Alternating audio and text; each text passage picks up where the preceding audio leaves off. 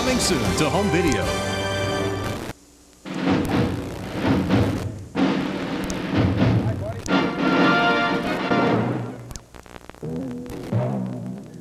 The Video Nasties A through Z with Death by DVD, The Burning, and Cannibal Apocalypse. Just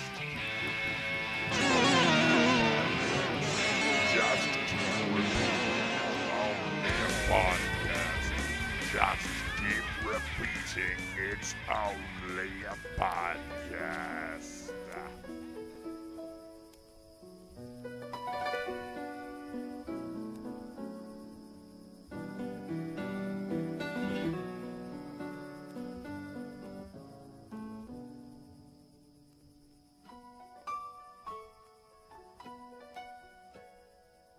This is Death by DVD. I am your host, Alexander Nash, and with me as always is my co-host and a man who wanted his rubbers lubed. It's Hank. Man, absolutely shit, man. Look, I asked for lubricated rubbers. These aren't lubricated rubbers, you understand that? What am I, Masters and Johnson? We're talking about The Burning because it's another Video Nasties episode. And we, of course, have been doing them alphabetically because that's what you do when you pull a list off of Wikipedia. And well, hey, next on, you don't make us sound like we're a learned show. You actually have a book published, a real piece of hardware. You know, you actually are researching this. I'm using Wikipedia and possibly the Severin video catalog. Well, I got a bunch of different books and documentaries and tons of shit on Video Nasties because it's a subject I've been fascinated by for the last 15 years or so. You'd heard all about it like in the 80s and the 90s about the UK censoring videos and some outright banning others. And on the first 72 list, going through them, you kind of, especially if you hadn't seen all of them, you kind of go through and you want to see what the big hubbub was about. And that's kind of what we've been doing. I think I've seen actually all these movies before. I don't think I have a blind spot in any of these films. I've seen them at least once in my lifetime. So if you haven't seen them, track them down. Look up a list on Wikipedia. It's the same goddamn list. I mean, you have the section 1, you have the section 2, and you kind of have the section 3 Video Nasties, and we're still in section 1. And next is The Burning from 1982? 1980. Good God, I'm way up. It was shot, I think it was shot the exact same time as Sleepaway Camp, actually. It was, I think, across the lake. Same area as Sleepaway Camp. There's jokes that they could see each other's set from filming. But I think one of the most enticing things with the Video Nasties is alone the title, and it's something that you've made notion of. It's just such a very British title, Nasty. Nasty. Yeah, it's just, you can hear Tim Curry saying it and it lingers on your tongue, but it's very enticing and it really makes you want to hunt them down. And it's just something about that word itself, nasty, that you feel a little bit dirty. And some of these movies certainly make you feel a little bit dirty, but some of them are like Axe, a.k.a. Lisa Lisa, which we've previously covered, that it's all right, but it's a drag. I mean, a lot of these are a drag. Some of the Nazi exploitation films are a real drag. But tonight's territory is where we're getting into the fun zone. Some decent ones. Some actually fun to watch horror films, and some horror films that even if you're not watching, going for a Video Nasties completionist list, you probably need to watch on your own, especially the first one we're talking about, The Burning. I think The Burning is a quintessential horror film. I think this is a must-see, and not alone in the camp genre, but in the slasher genre and the annals of American horror. Specifically the slasher genre, because this is the heyday of slashers. This is pre-1984 slashers. And it's got Savini doing effects, so, I mean, this is the heyday of Tom, and every interview, every documentary you can watch about this is where you hear the infamous Tom Savini Vietnam story. And one of the things I always found really intriguing is I think this is the one time you'll hear Savini say, I didn't really do the best, most accurate job, that he's always had a bit of an issue with how Cropsey came out and the effects not looking incredibly like a burn victim, but still, it's great. You can't really complain when it comes to Savini doing effects. What's crazy about The Burning specifically, as far as the slasher genre goes, is this movie, like, speaking of someone who was a child of the 80s, this one disappeared. You couldn't really find it. No one talked about The Burning for years and years and years. And I think a good portion of that, even in America, the Thorn EMI video release of it was censored. It wasn't, the MPA got to it and cut out most of the violence. Like the last scene, the scene where they eventually take down Cropsy at the end, they literally just kind of set him on fire, and it's real choppy cuts at the end of it, and it's kind of unwatchable, for all the cuts that they made in it, and it just kind of disappeared, and you could never really find it in video stores. I eventually tracked it down at a video store, I think in the late 90s, early 2000s, and bought their copy of it. That was the first time I had ever seen it. Or like, this was probably a few years before they put out the first uncut DVD release. And seeing the R-rated version, I never got really into it. I was like, that's kind of generic slasher. It's kind of boring. And then watching the uncut version, Jesus Christ, does that make a world of difference in this film? And I will say, if Tom Savini's not too happy with his special effects, I'm sorry, Tom, but I mean, they're pretty adequate throughout most of the film. It's definitely not his best work. Pretty good. But it's definitely some work that I would say that it needs a little bit of applause. Some stuff in it I think is pretty amazing. Like one of the things that's not so amazing is Fisher Stevens getting his fingers cut off. That looks incredibly shitty and cheap. I love that. I love that scene and his weird little scream. I like all of that. That's the scene in the film, and you're watching the uncut version when you get to that scene, because up until that point, the R-rated version, there's just like, maybe some shortened death scenes. Maybe you don't get the full effect, but you can never really tell until you get to the raft massacre scene, the burning, and then all bets are off, and it's like, holy fuck, he massacred those kids. Because in the R-rated version, it is crazy how you can't even tell what the hell is going on in that scene. It's just kind of like some really, like, maybe the whole scene lasts about 5 seconds, and all the shots are chopped by, like, huge frames are cut out of it, and it's just kind of like, I guess he just killed all those kids. But this is an instance where an uncut version really does make a difference. I would say the same thing in My Bloody Valentine. The R-rated version is a little anemic, but when you get that uncut version, it's just like, holy fuck, this movie was gory as shit. Same thing with The Burning. I really have to say, I picked up the Shout Factory edition of The Burning, and I don't remember a lot of the scenes that I witnessed. Like, and I've seen this movie, I dare say, maybe up to 20 times. It's been kind of quintessential. It's something I enjoyed as a teenager. Because, mind you, we've brought this up on the show before, but your very own Hank was a camp counselor at one point in his life. And camp horror movies are... You were the Jason Alexander. I'm always confused if he's a counselor or a camper. Maybe he's a counselor in training. I think he's a camper, even though he looks 30-fucking-5. Yeah, I really do. I don't see. I can't. Maybe if we go back. Fisher Stevens looks about 12, and he's in the same bunk as like Jason Alexander, who looks like to be about 32, 33, somewhere in there. There's no, and I mean, it's one of those things like Grease, that you've got 35-year-olds playing teenagers. There's no real connection to what happened with the casting here. We'll get to that in a little bit, but definitely, I mean, I can't speak for everyone that was a camp counselor or went to camp, but there were a lot of after-hours nights watching things like multiple Friday the 13th films, and for some reason, The Thing was always popular, maybe just because you're out in the middle of nowhere with a bunch of people you don't know, but it always, was a memory of mine, and I sat down and I watched the Shout Factory Blu-ray, and there's a lot of scenes of violence, there's some nudity, there's some dialogue that I just never recall at all, so it's something that is kind of ever-changing. We've talked about this a lot with some of the other Video Nasties, but most of these movies have been cut and changed 50, 60 times, especially for grindhouse and drive-in circuits.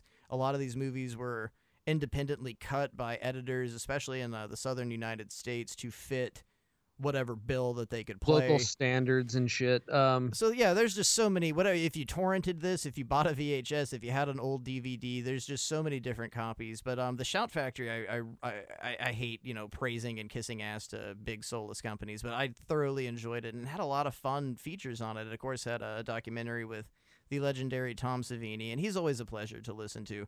But one of the things that really pushes me with this is so many of the movies that are on the Nasties list and so many movies we cover are by legends and are by very well-known horror directors or legendary directors in general, but Tony Malum prior to this had done the Genesis concert movie, and he had done the 78, 77 Winter Olympics official movie prior to that. And Harvey Weinstein found him because he at the time was running a rock and roll promotion company with a guy named Corky Berger or Corky Bergman. I think it's Corky Berger. They were running a promotion company together and had seen the movie, and he wanted to move into Harvey wanted to move into film with his brother Bob, and this was kind of their foray into it. They knew the Cropsey story. They were both from Buffalo, New York, and it's a legendary New York idea. It's a New York camp story about Cropsey. We also have another movie about it, Madman, which I don't remember the story as to why none of these movies ended up becoming or called Cropsey. I know The Burning initially was going to be called the Cropsey Murders or the Cropsey Maniacs, something or else. Probably, this is just a shot in the dark. It might have something to do with the fact that Cropsey is not particularly known outside of the New York area. He is now. I mean, it's an urban myth that is passed down, especially through documentaries and stuff. But Cropsey at the time was just kind of a Staten Island sort of thing, where it just kind of spread out through the state, and not everybody across America knew Cropsey. So you need to kind of get a inflammatory title, pun definitely intended. And The Burning makes sense. I mean, that's a clever title. And I mean, pretty much where I was going at is Well, it was the original title of Don't Go in the House was The Burning, which we'll be talking about at another point when we get into other video nasties. So, which is actually more apt for that film than it is this film. Yeah, that's probably, what I was going to say. It actually works better with that than what we're dealing with here. But the whole premise and why this movie ended up happening is Harvey Weinstein, the rapist, mutated dick, Harvey Weinstein, he wanted to make a foray into films with his brother, and they had this idea, and it was just kind of a wing and a prayer. I don't believe Tony Malum had ever really made a narrative feature before. I could very well be wrong with that. I've not fact-checked myself, but I don't think he'd made a feature-length narrative, at least at that extent. So he went into this, came over to the United States, and this was before, I mean, this is the first Miramax film, but this is before the power of the Weinstein brothers. So most everyone involved in this was Tony's crew. Bob has a writing credit on it, but as Tony has stated, that he came up with a lot of ideas. And who was the other screenwriter for this? I cannot remember. I know you got Bob and Harvey, and Tony also gets a story credit, but long story short is everyone involved in this, Tony Malum pretty much brought over. I think the casting and a lot of non-essential casting is very essential, but some of the non-major roles to filming the movie came down to Bob and Harvey. But Peter Lawrence was the main, I feel, screenwriter on this. All the dialogue, all the witticism came down to Peter Lawrence and Bob Weinstein, apparently. And then the story credits go to Tony and Harvey and Brad Gray as the original story. Long story shorter, this literally came from two rich kids from Buffalo wanting to make movies, and they had enough money at the time. It's scary how much money and power the Weinsteins have always had, but they got it done. What's interesting, though, is they started off making a horror film, and who would have thought that 40 years later, how much horror they would have brought onto the fucking world? Because they brought lots of horror into the world, ruined lots of people's lives, tons of people's lives. But separating ourselves from the Harvey Weinstein angle on this and just simply viewing this as a piece of art. And that's the hardest part with this, is there's so much to say. There's so much we could say. We are film critics, and I think all of our passion truly comes from film. So this is something in our backyard that certainly needs to be addressed and talked about, but we just got to get through The Burning. It's a video nasty. We didn't pick it. We're not trying to celebrate their work in any facet. I'll still like The Burning. I don't think he's going to get residuals from it probably at this point, maybe, but I don't feel it's support. This is a fucking 40-year-old movie, people. I mean, we can it's the same argument you can have with Rosemary's Baby and Repulsion or, Manhattan or anything with Woody Allen. There's a line, and we haven't gotten there. We haven't really had a big opinion on it or stated a lot of other things outside of what we're stating right now. But true and to the point is we're just talking about The Burning. We know, and he's a despicable, absolutely horrible human being. And there definitely will be a time that we'll rant and rave about it. But it's more about Tony Malum and The Burning right now. I don't know. And that would really be its strong points, is Tony Malum as a director. And that's what works in this film is he decided to go for this very soft look with the filters, and back in the day used to call it Vaseline cam. But it gives this ethereal look to the film. It's that 1980s very soft. Sleepaway Camp doesn't have it. But you've got the Panaflex, I think, is a big point too with this. That it's I can't think pre-Steadicam, the Panaflex Glide that was kind of, it was created by the same guy that one of the many people that helped create the Steadicam. But there's something about the fluency and how the movie it's not just the soft edges, it's just how the movement almost gives you this weird dreamlike French Nouveau feeling, and it's just a slasher, but it's got this incredibly, and giving credit to what Tony had done prior to this, a very rock and roll feeling. It really does feel like a weird dreamy music video. You're just waiting for fucking Sting to walk out at some point, and the rest of the Police. Stuart Copeland, he'd be there. And like probably its second biggest strength is the score by Rick Wakeman, because it is fucking nuts. I don't know if it even fits the movie particularly well. I don't care. It makes the movie what it is, and it really kind of gives it this huge synth vibe, and it's just out of fucking control. Like if you just listen to the soundtrack on its own, it does not feel like a horror film soundtrack particularly. I feel both movies we have tonight have very bizarre soundtracks that don't feel horror at all.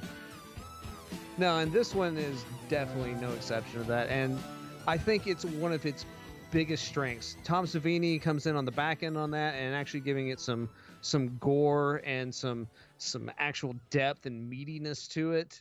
For the characters in it, I think the character sketches are pretty well done. I mean, you get a good idea who everybody is. I mean, you got fucking Ratner playing this little skeevy motherfucker who playing Ratner. Yeah, everybody makes fun of him, but he kind of needs to be made fun of because he is a fucking creep. He was looking at chicks in the shower. Yeah, He's okay. a creep. That's one of the biggest things that has always bugged me with this movie is you get this implication that he's some like poor weasel that can't defend himself. But the very first time that we're exposed truly to the character is him just being a creep. I mean, He's being a creep. Yeah, He's a fucking asshole. Glazer might be a bit of a caveman, but his reaction I don't think was completely unnecessary. I mean, and it's Glazer's by far one of my favorite characters in it, though, because he's just ridiculous.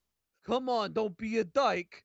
I mean, he's also a piece of shit. Actually, this movie is kind of full of pieces of shit. Almost every character is a piece of shit. Everyone but Jason Alexander. He's just selling porn to campers. He's getting it done. Well, okay, wait. Yeah, no, wait. Yeah, he is. Okay, everyone's a piece of shit. I had to think about it for a second. You have Ned Eisenstein playing another creepy rapist motherfucker. Hey, skinny dip with me. Isn't it Eisenberg? What the fuck? Ned Eisenberg? You like me? Why don't you fuck me? Yeah, everybody's kind of a fucking asshole. Like, most of the women in this are abused by the male characters, so I don't really feel bad when any of the male characters die in this film because they're all dickheads, and if they haven't raped anybody yet, they would grow up to rape someone. So fuck them. Don't care. I think it was Ned Eisenberg, but we also have to bring up that our lead counselor and the head of all this is also somebody that set a guy on fire one time. So really, not many characters are incredibly redeemable. I will say Woodstock. Did Fisher Stevens do anything that bad? I don't think so. Jacked off a lot. That's all I remember. Because Jason Alexander, he's the jack off champion. This one. And unfortunately, if he hadn't been murdered, he probably would have lived to 90-something. Because according to Ernest Borgnine, if you masturbate a lot, you extend your life. It's good for you. On our couch today, we're going to talk to you in the After the Show show, but real quickly, you're 91 years old. You look fantastic. You look like you're late 60s. I masturbate a lot. I masturbate a lot. I masturbate a lot. I masturbate a lot. I masturbate a lot. So, if anything, Fisher Stevens, what was he looking for? Was it vitamin E or Yeah, he had like to go that. back.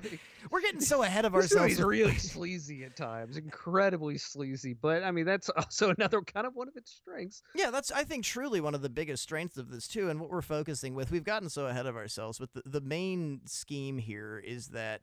The caretaker, you don't even really know what he is. The woodsman at a camp, the creepy old. I have no idea what the fuck he's supposed to be. I guess he's just the groundskeeper. He's like the equivalent of Willie from The Simpsons. Is set on fire in a prank by some other campers, and he ends up surviving it, and then comes back to kill them all. And this is he really gets burned.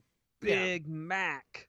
Well, like, this is where things start becoming problematic, because when Cropsey is revived or is shown coming out of the hospital, he kills this prostitute right off the bat, which to me established that, he's dangerous. He's going to kill absolutely everybody that gets into his path. But at the end of the movie, we find out that there was actually a reason to Cropsey doing all of this, which is neglected outside of one scene, a scene that always makes me truly laugh, and this is where the character that is spying on the other girls is being threatened to get kicked out of school, but they keep saying, I got balled out once. And you don't want to get balled out. You don't want to get balled out at all, because I got balled out. And back when I was a counselor or camper, I got balled out, and it's bad getting balled out. Balls, balls, balls. They say it like 32 times, and you at the end of the movie realize, oh, yeah, he got balled out because he set a guy on fucking fire. Should have gone Sent a guy to the hospital for like a year. He got kicked out of camp he as to burned him where, alive. yeah, he should have been sent to juvie or something, but no, he just got balled out. Balls, balls, balls, balls, balls. They say it so many times, so there's a very loose connection throughout the entire movie. You think the motivation is something like Friday the 13th, 2, 3, 4, it's just killing teenagers. That's the whole point here. We're just going to kill teenagers. And then you're exposed to, right at the end, oh, he just wanted that one. I guess? I don't know. It's still good. No, I just don't know. I think he's just killing people, just in blind fucking revenge to all the people who had wronged him. One of the things that's kind of interesting is they set up a giallo sort of angle in it, where the characters in the black gloves and the hat, and he looks like he's out of a Mario Bava film at a certain point. So it does have a very giallo. Well, they feel give you to all it. this costuming too. They show you at the beginning of the movie that Cropsey has this like long fedora hat, and he's got a long coat and all this black leather and these gloves, and none of it shows until the end of the movie from a POV fight scene. I think it's when Glazer dies that you see, oh, he's still got the coat and all this leather on and trekking through the woods in 100-degree summer upstate New York. All right, whatever. Not a lot of attention to, I guess, true detail was paid Who here. gives a shit? Yeah, Aesthetics, that's all I care about. And you're moving here with such a quick pace of just sleaze. Like, the movie begins with just heavy ass shots. It's very promiscuous. It's very, I guess you could say, misogynistic. It exposes the female body to bring you in right off the bat, and that's kind of your sign. This is a blood, breast, and beast movie that you're going to get into something really greasy. And it starts off slow, and for a slasher film, even for compared to what it was aping at the time, which is basically Friday the 13th, it starts out a little slow. You have the initial burning effect, which is quite the fire stunt. I will give that credit. It's a really good fire stunt. And how was that done? Tom Savini set his own legs on fire, and then they set somebody else on fire. Full body burn. That I can't remember who I think Gary Zeller might have done it, and I think he might be dead. I can't recall his name. His father was a very famous stuntman, but he passed away about 2 years later on Airwolf in a helicopter crash. So yeah, it's awful that somebody's passed away and I can't think of their name. But yeah, he did the actual body fire stunts, and then the leg work at the beginning of that scene. Savini set himself on fire.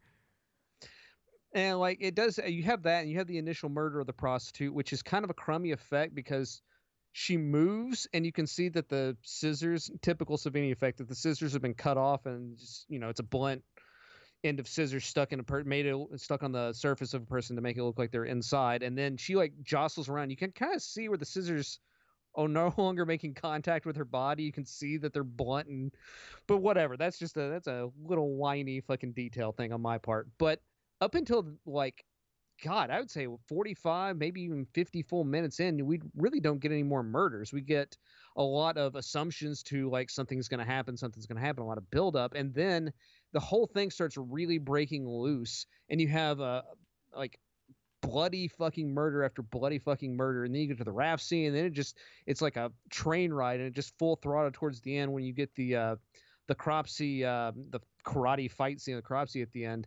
And when you do get that uncut version and you see the axe being buried in Cropsey's head and the fucking volcanic level of blood that's shooting out of his skull, it's just it's transcendent. It's just kind of wow, this really pays off. And there's a lot of payoff in that last 20 to 30 minute runtime of the film, and I really enjoy that aspect about it. And then even the way they retell the campfire story of Cropsey at the end, I think it kind of is a nice mellow way to take you out of the film. So I generally like the direction of the film, and I think if you had found somebody who probably didn't do music videos. A British gentleman to do it. It probably wouldn't come out this way. It would probably come out a lot sleazier than it is now, and it's pretty goddamn sleazy. But it does have a certain look and feel to it to make it feel somewhat classy, which is hard for me to say about a fucking Miramax film at this point. But it does have a level of class for a slasher film. Are you saying as All the gory as Pretty it is. Horses isn't classy? Say what? Are you saying All the Pretty Horses is not a classy movie? You know what I mean. For a Weinstein early horror film that has a lot of ass shots and rapist fucking men in it, Well, it does come off a little classy towards the end. Well, something you said about, like using a esteemed British director, I think even if you'd used somebody like Toby Hooper, the movie would not have had the successful feeling that it has. And it truly is what's captured, and this is something we talked about last week, a motion picture is just a picture, so you have to capture it. And most of the glory with The Burning was what was captured, and a lot of it obviously has to do with that kind of soft vignette and that Panaflex camera vibe to it. But the fact that Tony Maylam wasn't American. All of this was completely baffling to him. So he had the screenplay, and he knew what he was working with, and he knew how to shoot things. But somebody like Toby Hooper, for example, that knows about summer camp, that has this concept, that knows these stories, would have come in and would, like, let's look at Texas Chainsaw Massacre. It definitely has a cultural vibe. It has a feeling to that area. You can almost feel the desolation. You can almost feel the heat. And those touches are really brought on by things people know, but how, what they've experienced that they can layer and put into the picture and put into the camera. And Tony Maylam, not really having any experience, came in and just shot this, and he put it together as he would have done, another Genesis rock and roll concert, that he just got the shots in connection and figured out what was needed and let Tom Savini do what was necessary to get his shots. And by the end product, it was somebody that was so outside of this realm of consciousness that when they mixed it and edited it together, in my opinion, that outsider's touch is really what helped add almost like that classy affluency to the end of it. Because you especially once you get past the points of the raft massacre, and then they find the canoe going upriver. At the same time, it's sleazy, it's grindhouse, it's decadent violence, but there's just something almost pleasing about watching it. It's like you're watching an old Columbia movie. It's just got this really nice connection. It reflects the time period of which it was made, and it kind of feels like a PBS like show about summer camp, because there was a lot of summer camp stuff that wasn't slasher involved at all coming out in the 80s, and it has the feel of like Meatballs even, where it really does feel like that summer camp vibe to it. And again, another one of its major strengths. You could watch the movie if no one died, I feel. Like, if this was just a nice comedy about all these people getting together and Glazer's a bully, and at the end of it they have a big softball game and everybody works it out, I still feel you could watch The Burning.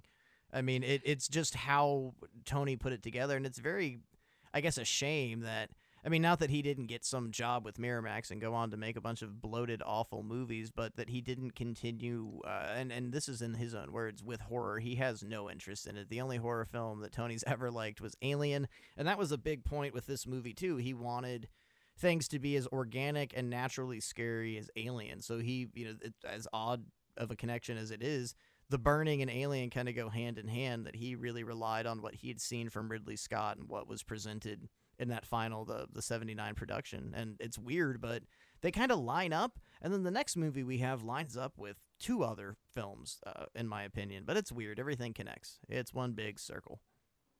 So why this film was banned probably has the VHS box art for the UK was Cropsey on Fire, which probably maybe like stirred some kind of fervor, but it probably has more to do with the fact that it is a slasher movie.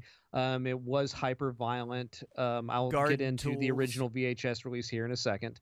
But I think I don't want to say justifiably banned, but I understand using the BBFC's criteria of why this one was selected. This isn't like one of those random weirdo ones. This was a slasher film. There are garden tools, and it does get hyper violent. So, and children are involved. So that's all the reasons I would say it probably caught the attention of the BBFC. I think the big scene was the raft scene. I mean, I think that's really what pushed Oh, yeah. it, was all the child violence. And, you brought up at the beginning of this. So Fisher Stevens' fingers get cut off, and that's a little bit cheesy. But then you've got the Ned Eisenberg stab to the throat and that forehead slash, and those are immaculate. I mean, you can tell that it's a dummy and that Ned Eisenberg's head is sticking up from behind something else, but it's still great. It still is. It's every time I see it, it's one of those kills that just make you go, oh, oh. It's just an oh, big Italian Sopranos. We'll insert a sound effect there. Oh. Oh. Oh. And Oh, Bush. Oh. Ho. Oh, Philly. Oh. Ho. Oh, Paisan. Oh. Back up. Oh. Oh. Oh. Oh. Oh. Oh. Oh. Oh. Oh. Zula. But it's fun, and I hate using that goddamn word to review a movie, but if anything at its core, no matter how graphic, misogynistic, violence against women, violence against children, violence against everybody, The Burning is, there's some level of fun to be had. It is very sleazy fun, though. It's not, show your grandmother this. This is on a pretty high tier of 80s slashers, because you have ones that worked and you have kind of the junk that came out. I would put this on top 10 80s slashers, like Sleepaway Camp, Friday the 13th, Friday the 13th Part 2, maybe. The Mutilator, I don't know if I could stick that in there, but I mean that's more junk food than anything. But as we do always on this show, I give little tidbits of information about it from the book The Art of the Nasty by Nigel Wingrove and Mark Morris, which I have to continually say the authors' names from episode to episode. Go back to an old episode so I don't have to quote the fucking authors, their names. But The Burning passed for the cinema with cuts and an X certificate in September of 1981. An uncut version was released in error by Thorn EMI in October of 1982, which is also probably a reason it got banned. Red-faced, they placed ads in the trade press appealing to dealers to return their uncut copies in exchange for the BBFC-approved version, which was sent back taped over with the cut version and with the date of the fresh duplication stamped on the cassette label. Surprisingly, many dealers kept the uncut version. That's definitely not surprisingly. Vidco re-released it uncut in August of 2002, so you can find this on an uncut Blu-ray or DVD in the UK at this point, so it's completely off any sort of ban list. And as I always do on these episodes, I looked for the original VHS PAL Thorn EMI tape, because that's the one you're looking for if you're trying to purchase, the Video Nasties, the original copies of the Video Nasties. And I found one, and either it's really low priced or they don't know what they have. It just seemed like something was up, or it's some kind of bootleg. I'm not sure, because the price on it was £10, and it was signed by Tom Savini, which doesn't sound right unless this one is just not very sought after for whatever reason. I mean, it's fucking signed by Tom Savini. It's $10 at or least £10. A Savini autograph should go for $50. So it's just, I found it to be completely strange. That was the only one I could find, though. And as I remind everyone where you could just buy it if you've never seen it before, I've mentioned it before, I watched this Shout Factory version for this episode. And Arrow has put it out as well. Yeah, Shout Factory, Arrow, I mean, we talk about all these companies, but a lot of, Severin, I feel, does some of the best Video Nasty releases. And, Severin's where you need to go to find some things like Love Camp 7, Beast in Heat. They're the premier dealer of Video Nasties and of a UK label, at least. David Gregory on his own is an aficionado. I think it's one of the reasons. I don't know personally. I don't know the guy's backstory, but looking at what his interests are and what he has released, I definitely feel he's an aficionado of the Video Nasties. And being British, it's something incredibly cultural that we don't see. And this is an interesting crossroads we're at, because you and I are Americans that have fallen in love with the Video Nasties. We want to talk about their history and the movies and our feelings on the movies, but we aren't British whatsoever, so this affected us almost like rock and roll, that we got into it inherently because it sounded really edgy and really cool. But there were people that grew up in England that, were part of this when it came out that still, like Kim Newman, David Gregory, that were there and found these movies and got to feel the hate, literally. Or buying them out of people's trunks of their cars, for fuck's sakes. This was like you're buying drugs. I mean, you had to do some black market underground shit to get these. And we talk about it like it's a cool subgenre, but for a lot of people, this literally, the video nasties were almost a way of life, finding these movies and to just see some of them. People went to jail. That's all you have to say. Some people actually went to jail for possessing Lisa these. fucking Lisa. People went to jail over that. People went to jail over Beast in Heat. And it wasn't Jess Franco. You know, it wasn't Joe D'Amato. These guys weren't the ones that went to jail. That's the most hysterical part. Somebody that probably should have gone to jail for some of their productions is the director of our next movie. I like the guy. I say his fucking name wrong every time we talk about it, but I'm going to get it right tonight. Antonio Margretti. Yes, because the next film we're talking about is Cannibal Apocalypse, or under the moniker I saw it as is Invasion of the Flesh Hunters, or the original Italian title, which is Apocalypse Domania, which I think is Apocalypse Soon. Yes, it's like Apocalypse Soon, Apocalypse Tomorrow. There also is another great title, Cannibals in the Streets. I love that one. Yeah. And then there's like Night of the Flesh It's like a weird Eaters. Warriors There's movie. another, or is it Night of the Flesh something? There's this movie. Invasion of the Flesh There Hunters we go. is what I saw it on a videotape cut American version, which was Invasion of the Flesh Hunters, because I was just a big John Saxon fan. And Who this isn't? one's kind of interesting. From 1980, very specific. We have to do the years on these. Cannibal Apocalypse is a weird fucking movie. It's definitely Italian. It feels Italian. John Saxon does not make it feel any less Italian. And the story That's itself actually a funny is point you brought up. really weird. But out of everyone in the movie, of Giovanni Lombardo Radice, the legendary, one of his earliest roles, I think he had just done House on the Edge of the Park with David Hess by Ruggero Deodato prior to this, and then we have... I'm feeling that disco right now. Yeah, God, one of the greatest soundtracks of any movie of all time. And then I don't think he had done anything, nothing legendary at this point, and then moved on to, with Antonio Margretti making this film, which is a weird one for Margretti, that most of his career was, I wouldn't even say exploitation. I mean, he made everything, but a lot of westerns, a lot of action movies. If you crappy sci-fi. If you recognize the name recently, it's who Rick Dalton goes to work for in Once Upon a Time in Hollywood, that now even Quentin Tarantino is pulling in Margretti into his universe. So he's one of, I think, the most important Italian directors, because he was one of those guys that could do fucking everything and literally did everything, worked with everyone, worked with every actor you can think of. And like Giovanni Lombardo Radice, it's Nick Alexander that does his voice for this, right? I cannot remember. I don't remember who does. I know the voice. Alexander was in charge of doing all the dubbing, so I'm assuming He's in there somewhere. Yeah. I can tell you that right now.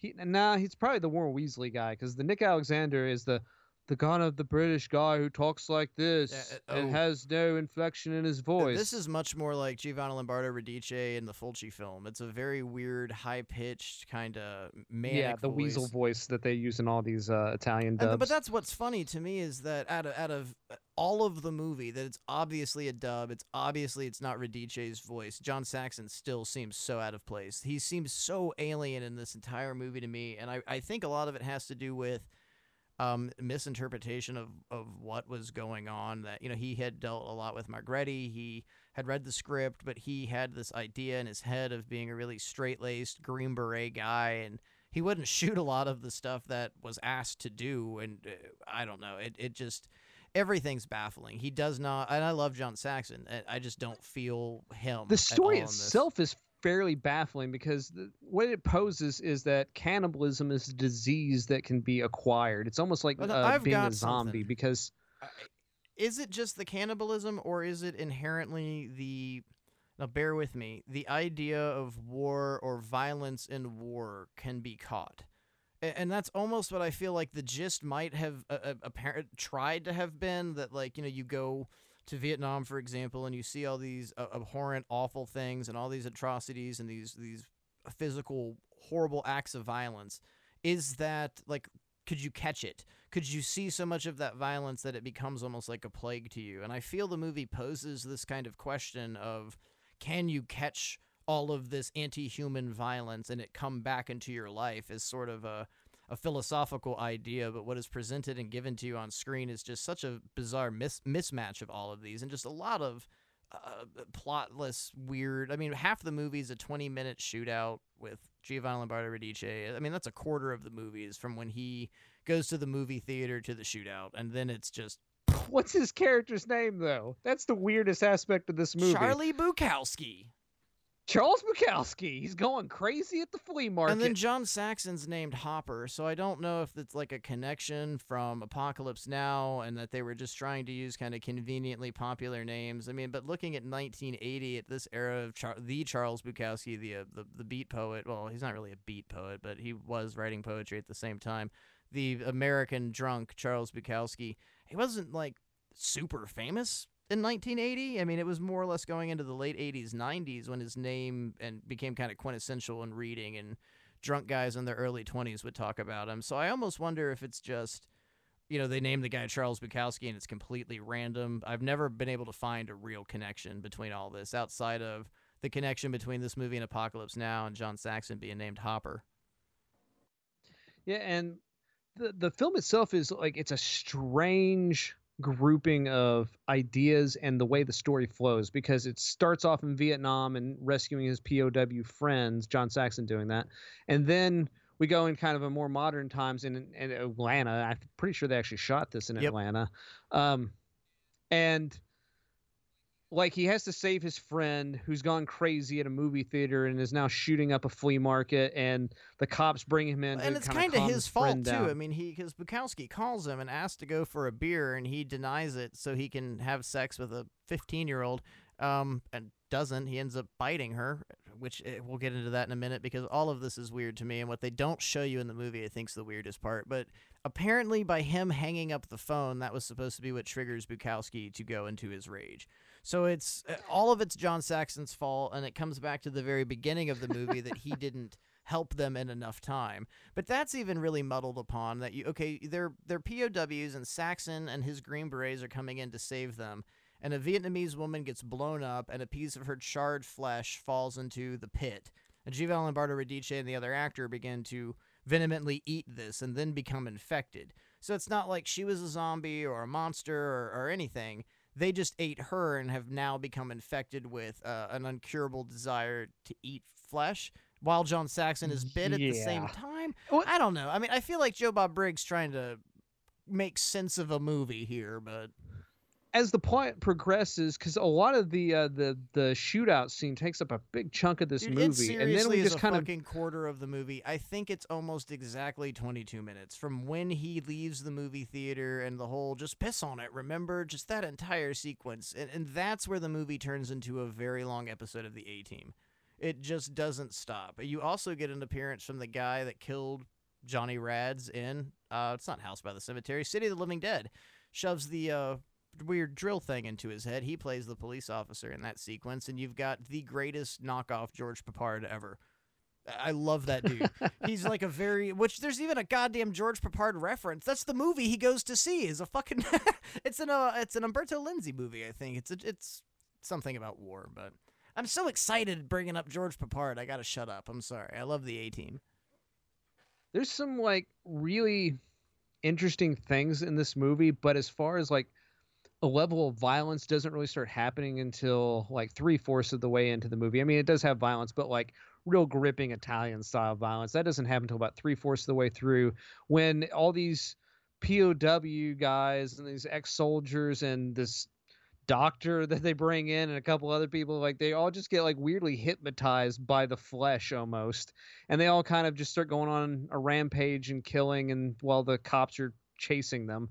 And it's just a really weird vibe of a movie. But when you do get to some violent scenes, like Johnny Rads, I don't know why I keep calling him fucking Johnny Rads. I guess we've always called him that. Giovanni. We'll call him Giovanni because that's the fucker's name. You called him That's Johnny his name, Rads for to God's me sakes. 10 years ago, and that's all I've ever been able to have in my head. Yeah, Johnny Rads. You know what I'm talking about. No? Oh, yeah. John Morgan, Giovanni Lombardo Radice, the esteemed, beautiful Shakespearean actor who is king of the Italian dweeb role. We all know and love him. Him getting killed is a really good kind of effect that I still not really sure. I mean, I have an idea of how they pulled it off, but they pulled it off really well. He gets this hole shot through his stomach. This hole you can see, like it's way better than any sort of blue screen thing they did in Death Becomes Her. And then at the end, which is one of the reasons I would say, besides the violence, the subject matter of cannibalism, one of the reasons this film got banned was animal abuse, because the cops are chasing them in the sewers with flamethrowers, and there's also rats in the sewers, and they just set some fucking rats on fire in this movie, living rats, because you just see a big ball of flame into a bunch of rats, and they're all running off on fire, which is kind of fucking gross. But goddamn, Italians just give a shit in the 80s. They did not get. There was no PETA, there was no Humane Society on the set of this film, because they did kill a fair amount of rats. So that's probably a good reason why it was banned. But other than that, for a cannibal film, the red shit just don't drip that much in it. But that's okay. I mean, it does have superior acting. It's filmed really well. Marguerite has a pretty decent eye. It's filmed less like an Italian horror film and more like an Italian comedy. I don't know if that makes sense or not to you, but it does to me. It feels like an Italian comedy to me, shot in the same way. But it is now that it's been restored on DVD and Blu-ray. It looks really good. It's not quite as ugly as it used to be, like when it was Invasion of the Flesh Hunters or stuff like that. But Cannibal Apocalypse is just not one of my favorite Italian films. I love John Saxon, I really do, but it's just he's not enough. Giovanni Lombardo Radice is not enough. It just kind of bores me.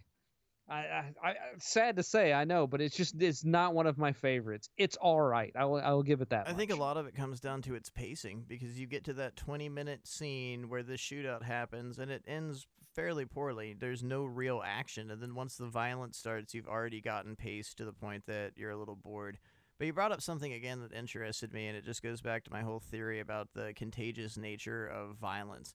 And I think that kind of is the like exposition that we're looking at here, is all of these people that were in Vietnam, the Giovanni Lombardo Radice character and the John Saxon character, witnessed and were forced to commit these atrocious acts of violence for the sake of survival. And I think what we're toying with is the idea that all of this within them, that they are infected by the war, and that it's an overall statement kind of coming off the idea of Apocalypse Now and what the character had to deal with going up the river and going after Colonel Kurtz and how empty and lonely he was. So you're basically saying it's like Rambo? Kind of, yeah. I mean, I think there was a lot more thought put into it that didn't end up on screen. One of my favorite Italian screenwriters, Dardano Sacchetti, wrote this movie, and it really, what makes me think this is the ending and how this movie ends. And it ends exactly like one of our favorite movies, and something we've already talked about on the Video Nasties, Bay of Blood. It astonishingly matches up with Apocalypse Now, almost like an inversion of Apocalypse Now. All the themes that weren't really discussed and what happens, like when that lead character, after killing Kurtz, comes home and all the violence inside of him. And what about the photojournalist that Dennis Hopper played? All of these people displaced by the idea and the atrocity and the grotesque nature of war. All of that carries over. It even almost becomes spiritual to a point of things like people suffering their entire lives from post-traumatic stress disorder. It's instilled inside your brain and soul, all these atrocities you've seen. And none of this shows up on screen. I mean, I'm just theorizing here. I'm talking out of my ass pretty much. But, you know, it's just the deeper look. Who thought this would be the deep one? We're looking into the ideas behind it. But because Sacchetti wrote it, and he's just a beautifully clever writer, and he's written some of everyone's favorites. The Beyond, he wrote Zombie with Fulci, and Bay of Blood, more importantly. This movie has a really neat transition, because at the end, some of the incomplete things that I had mentioned earlier that aren't shown come into relevancy here, that you've got the children killing their parents, and it ends in that weird, upbeat, just bizarre feeling that Bay of Blood ended with. But none of it's connected. None of these things, just as I've been going over at the beginning of the movie, they're accentuating violence and bringing it back over. But what happens is John Saxon gets bitten by a dude. He comes home and he bites this 15-year-old that lives next door, and she gets infected, bites her brother, I guess, and they kill the family. None of this is shown on screen. All of it's speculative. All of it's placing and putting these ideas together. And like I had mentioned too, it really does run and feel like a very long episode of the A-Team. It has that action-esque vibe. I had made a notion earlier that both of the films we were talking about tonight had weird soundtracks. This is weird in that like Suspiria soundtrack essence of when the Italians use really crazy, funky music and absolute scenes of violence, and it throws you off a little bit. Well, to me, like, this feels less like an Italian horror film and more like an Italian action or crime film. And that's probably why I'm not as into it as I am to other Italian horror films. Because I can appreciate Italian crime films. They just don't do it. Like, they're insanely violent at times. But the story themselves just don't, like, they don't hold up for me. They're just kind of bland. I'm not a big crime film fan, regardless if it's Italian or not. And that's what this feels like, and it feels very 1980s with just kind of some strange, almost cop show music in it, which is like it's like Hill Street Blues almost. I don't know. There's a good story with John Saxon and Margrethe, where Saxon had gone to his hotel room, and they were in Georgia. They're talking about the script, and they have everything together. And Margrethe asks him, well, what do you think about this? What do you think about this script? And Saxon, does some Saxon stuff and talks his way out of it. Because if you've ever watched an interview with this guy, if you've ever dealt or, educated yourself on the Sax Man, he can talk about anything. And he could eloquently, nicely talk about anything, even if it was the worst scenario or situation. For some reason, he's just a positive guy. He's got a can-do attitude, John Saxon. And Margrethe asks him, well, what do you think of the script? And he tells him, I kind of get this idea that, is it everything I've just ranted about war coming and you get infected by the idea of vengeance? And I don't know, I think it's a good script. And Margrethe just looked at him and went, I don't think it is. I don't think it is at all. Giovanni Lombardo Radice is on tape saying it's the dumbest script he ever read. It's a stressful idea, and I just spat out all this technical shit that's literally just in my ass. I don't think anyone has some weird theory about cannibal apocalypse being the inherent nature of violence being infected through people. It's a thought, though. I mean, it's something. It's. I mean, it's there. I mean, the overtones are definitely there. It's just, I think, the way it's made and that crime feeling of it, it just doesn't feel like they were interested in telling that particular idea or that story. It was more of a story of like, let's get from point A to point B, and we're not going to try to explain anything about what we're trying to say. It's literally like a cash and carry idea of just like boom, boom, boom, here we are, and now this is the end.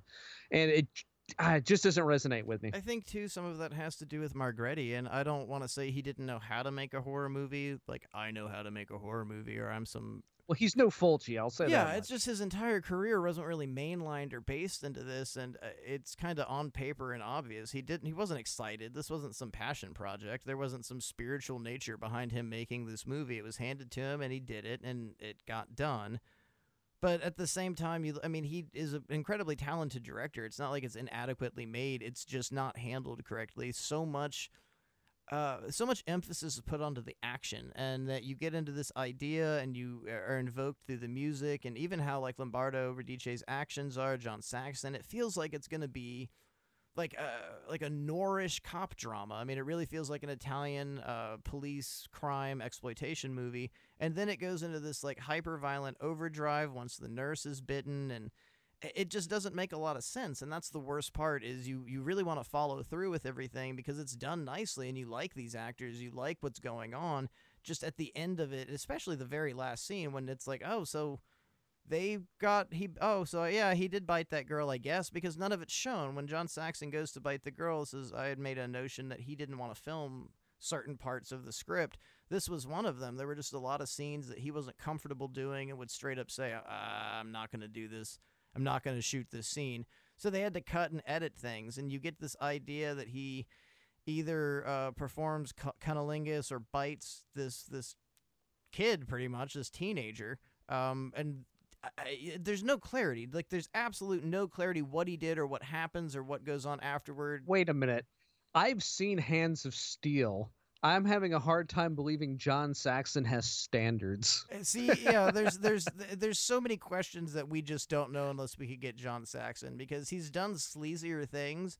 But two, and just listening to interviews and hearing what he had to say about the movie, I feel that he thought that this was a much more military action-esque kind of thing, and that they were making like a stand-up Green Beret movie, and he didn't want to be portrayed as like, A flesh-eating cannibal. well, more like just a sleazy rapist Vietnam, like Tom Berenger in Platoon. He didn't want to be portrayed. I mean, the movie wasn't made at that time period, but just trying to paint a picture for everybody.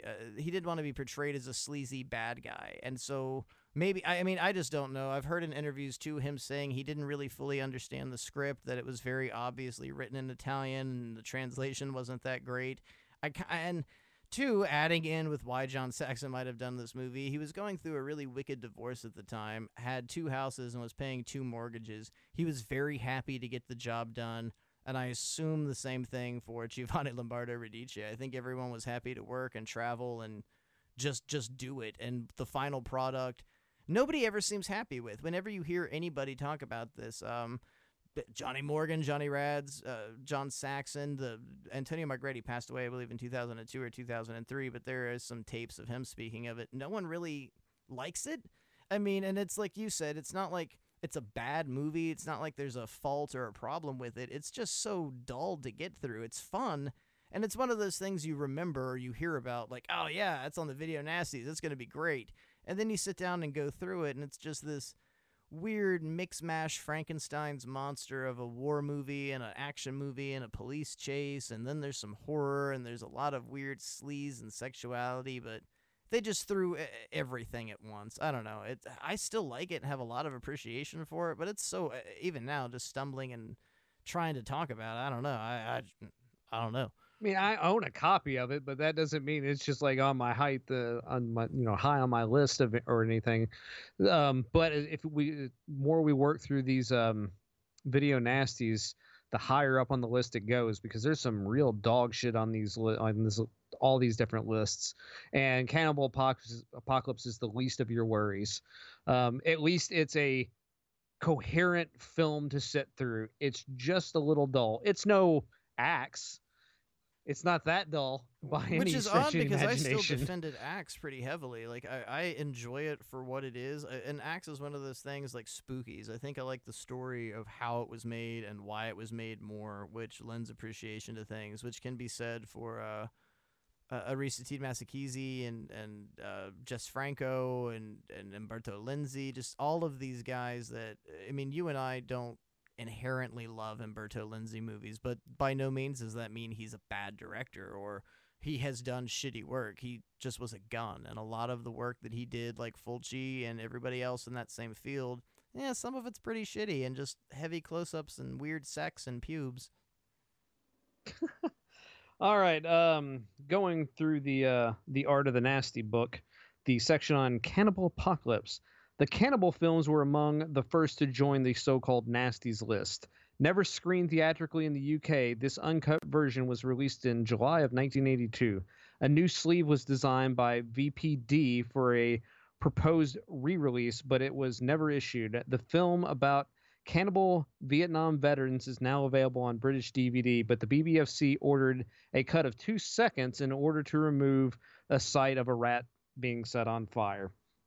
And the one that you're looking for, if you're purchasing these, is the, which one is it? Replay. And I couldn't find it. It's the Replay label, and I couldn't find one for sale or one that had sold. So I have no idea what the price of it is. If you are looking for a somewhat affordable copy to watch and enjoy, I would highly recommend the Kino Lorber Classics Edition, which is what I purchased, and it's got a lot of information. Everything that you just heard on the show, more than likely, came from that disc. And it helps make a lot of sense to things. But, too, if you've gotten into the Video Nasties and you're following the show with us and you do pick up this, listen to the commentary and tell me what you think. Because a lot of the ideas I've taken to form this whole theory about violence being contagious came from a mixture of everyone. I mean, John Saxon had a lot of potent things to say about his thoughts of the movie. Margretti had a lot of thoughts on the movie.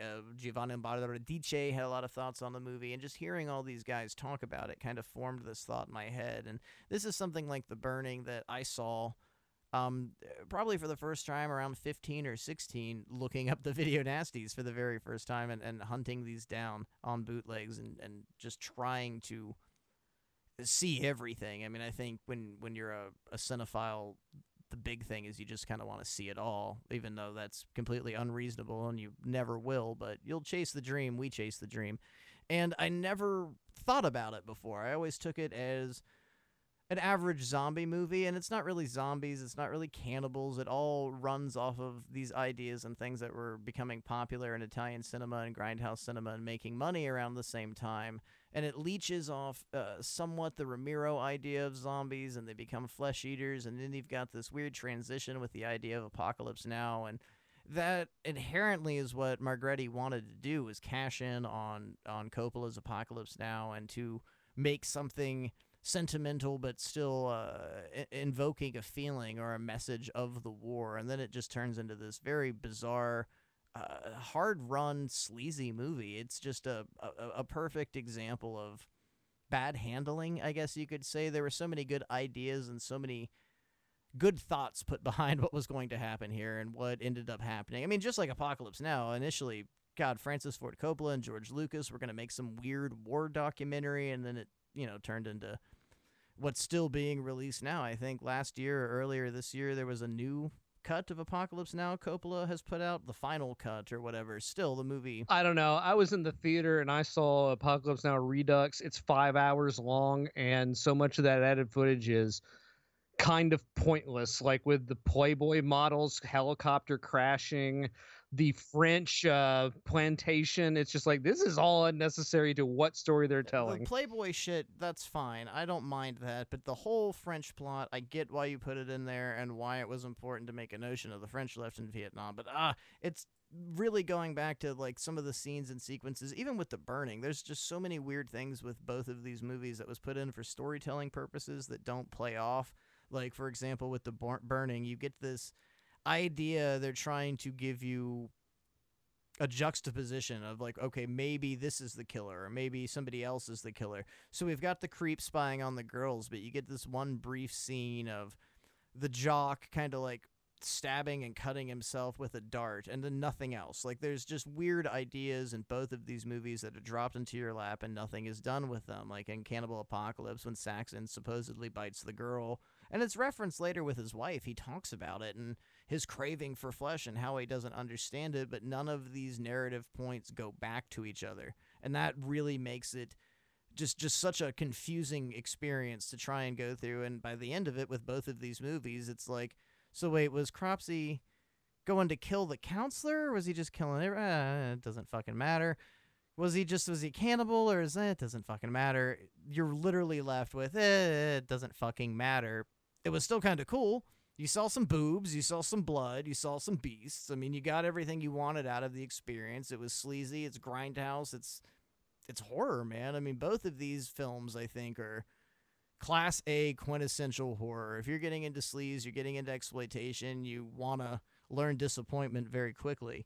You watch movies like this and slowly start to realize, like the Findlay movie Snuff, you're going to hear about shit for years, and it's going to sound so amazing, and it's going to sound fucking brutal.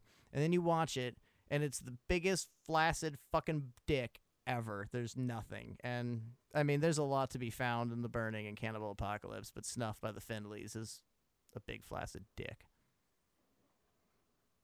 Yeah, I'd say that would pretty much sum up the these two Video Nasties. I mean, we got some pretty decent ones this time. Next time is going to be goddamn heartache and pain.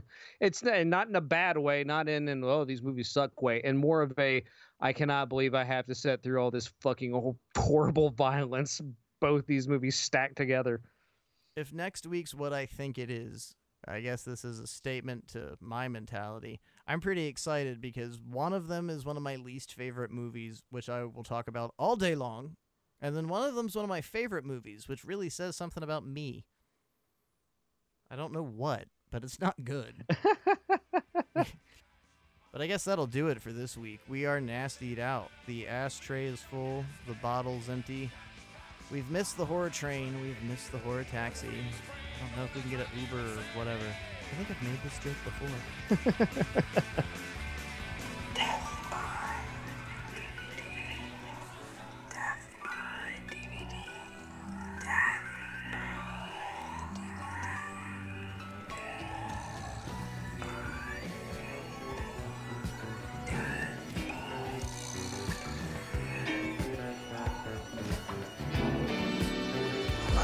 I masturbate a lot.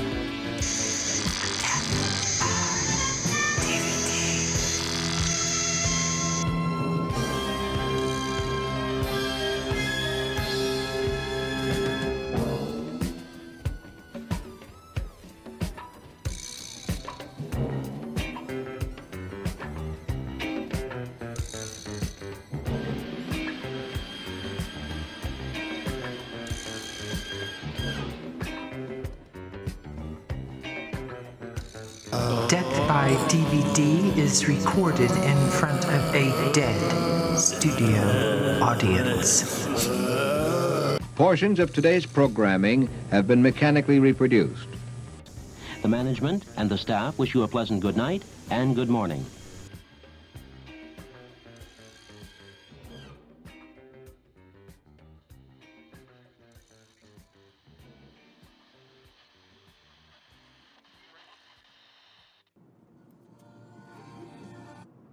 I took the lead.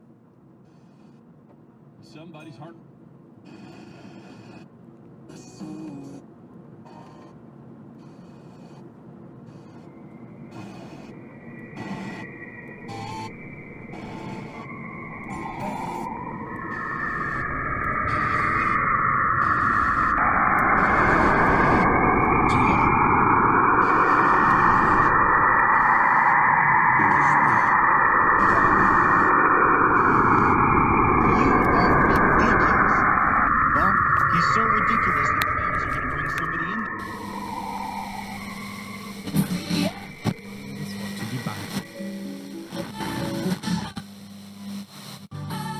I'm Linnea, and I like Death by DVD. It's a statement.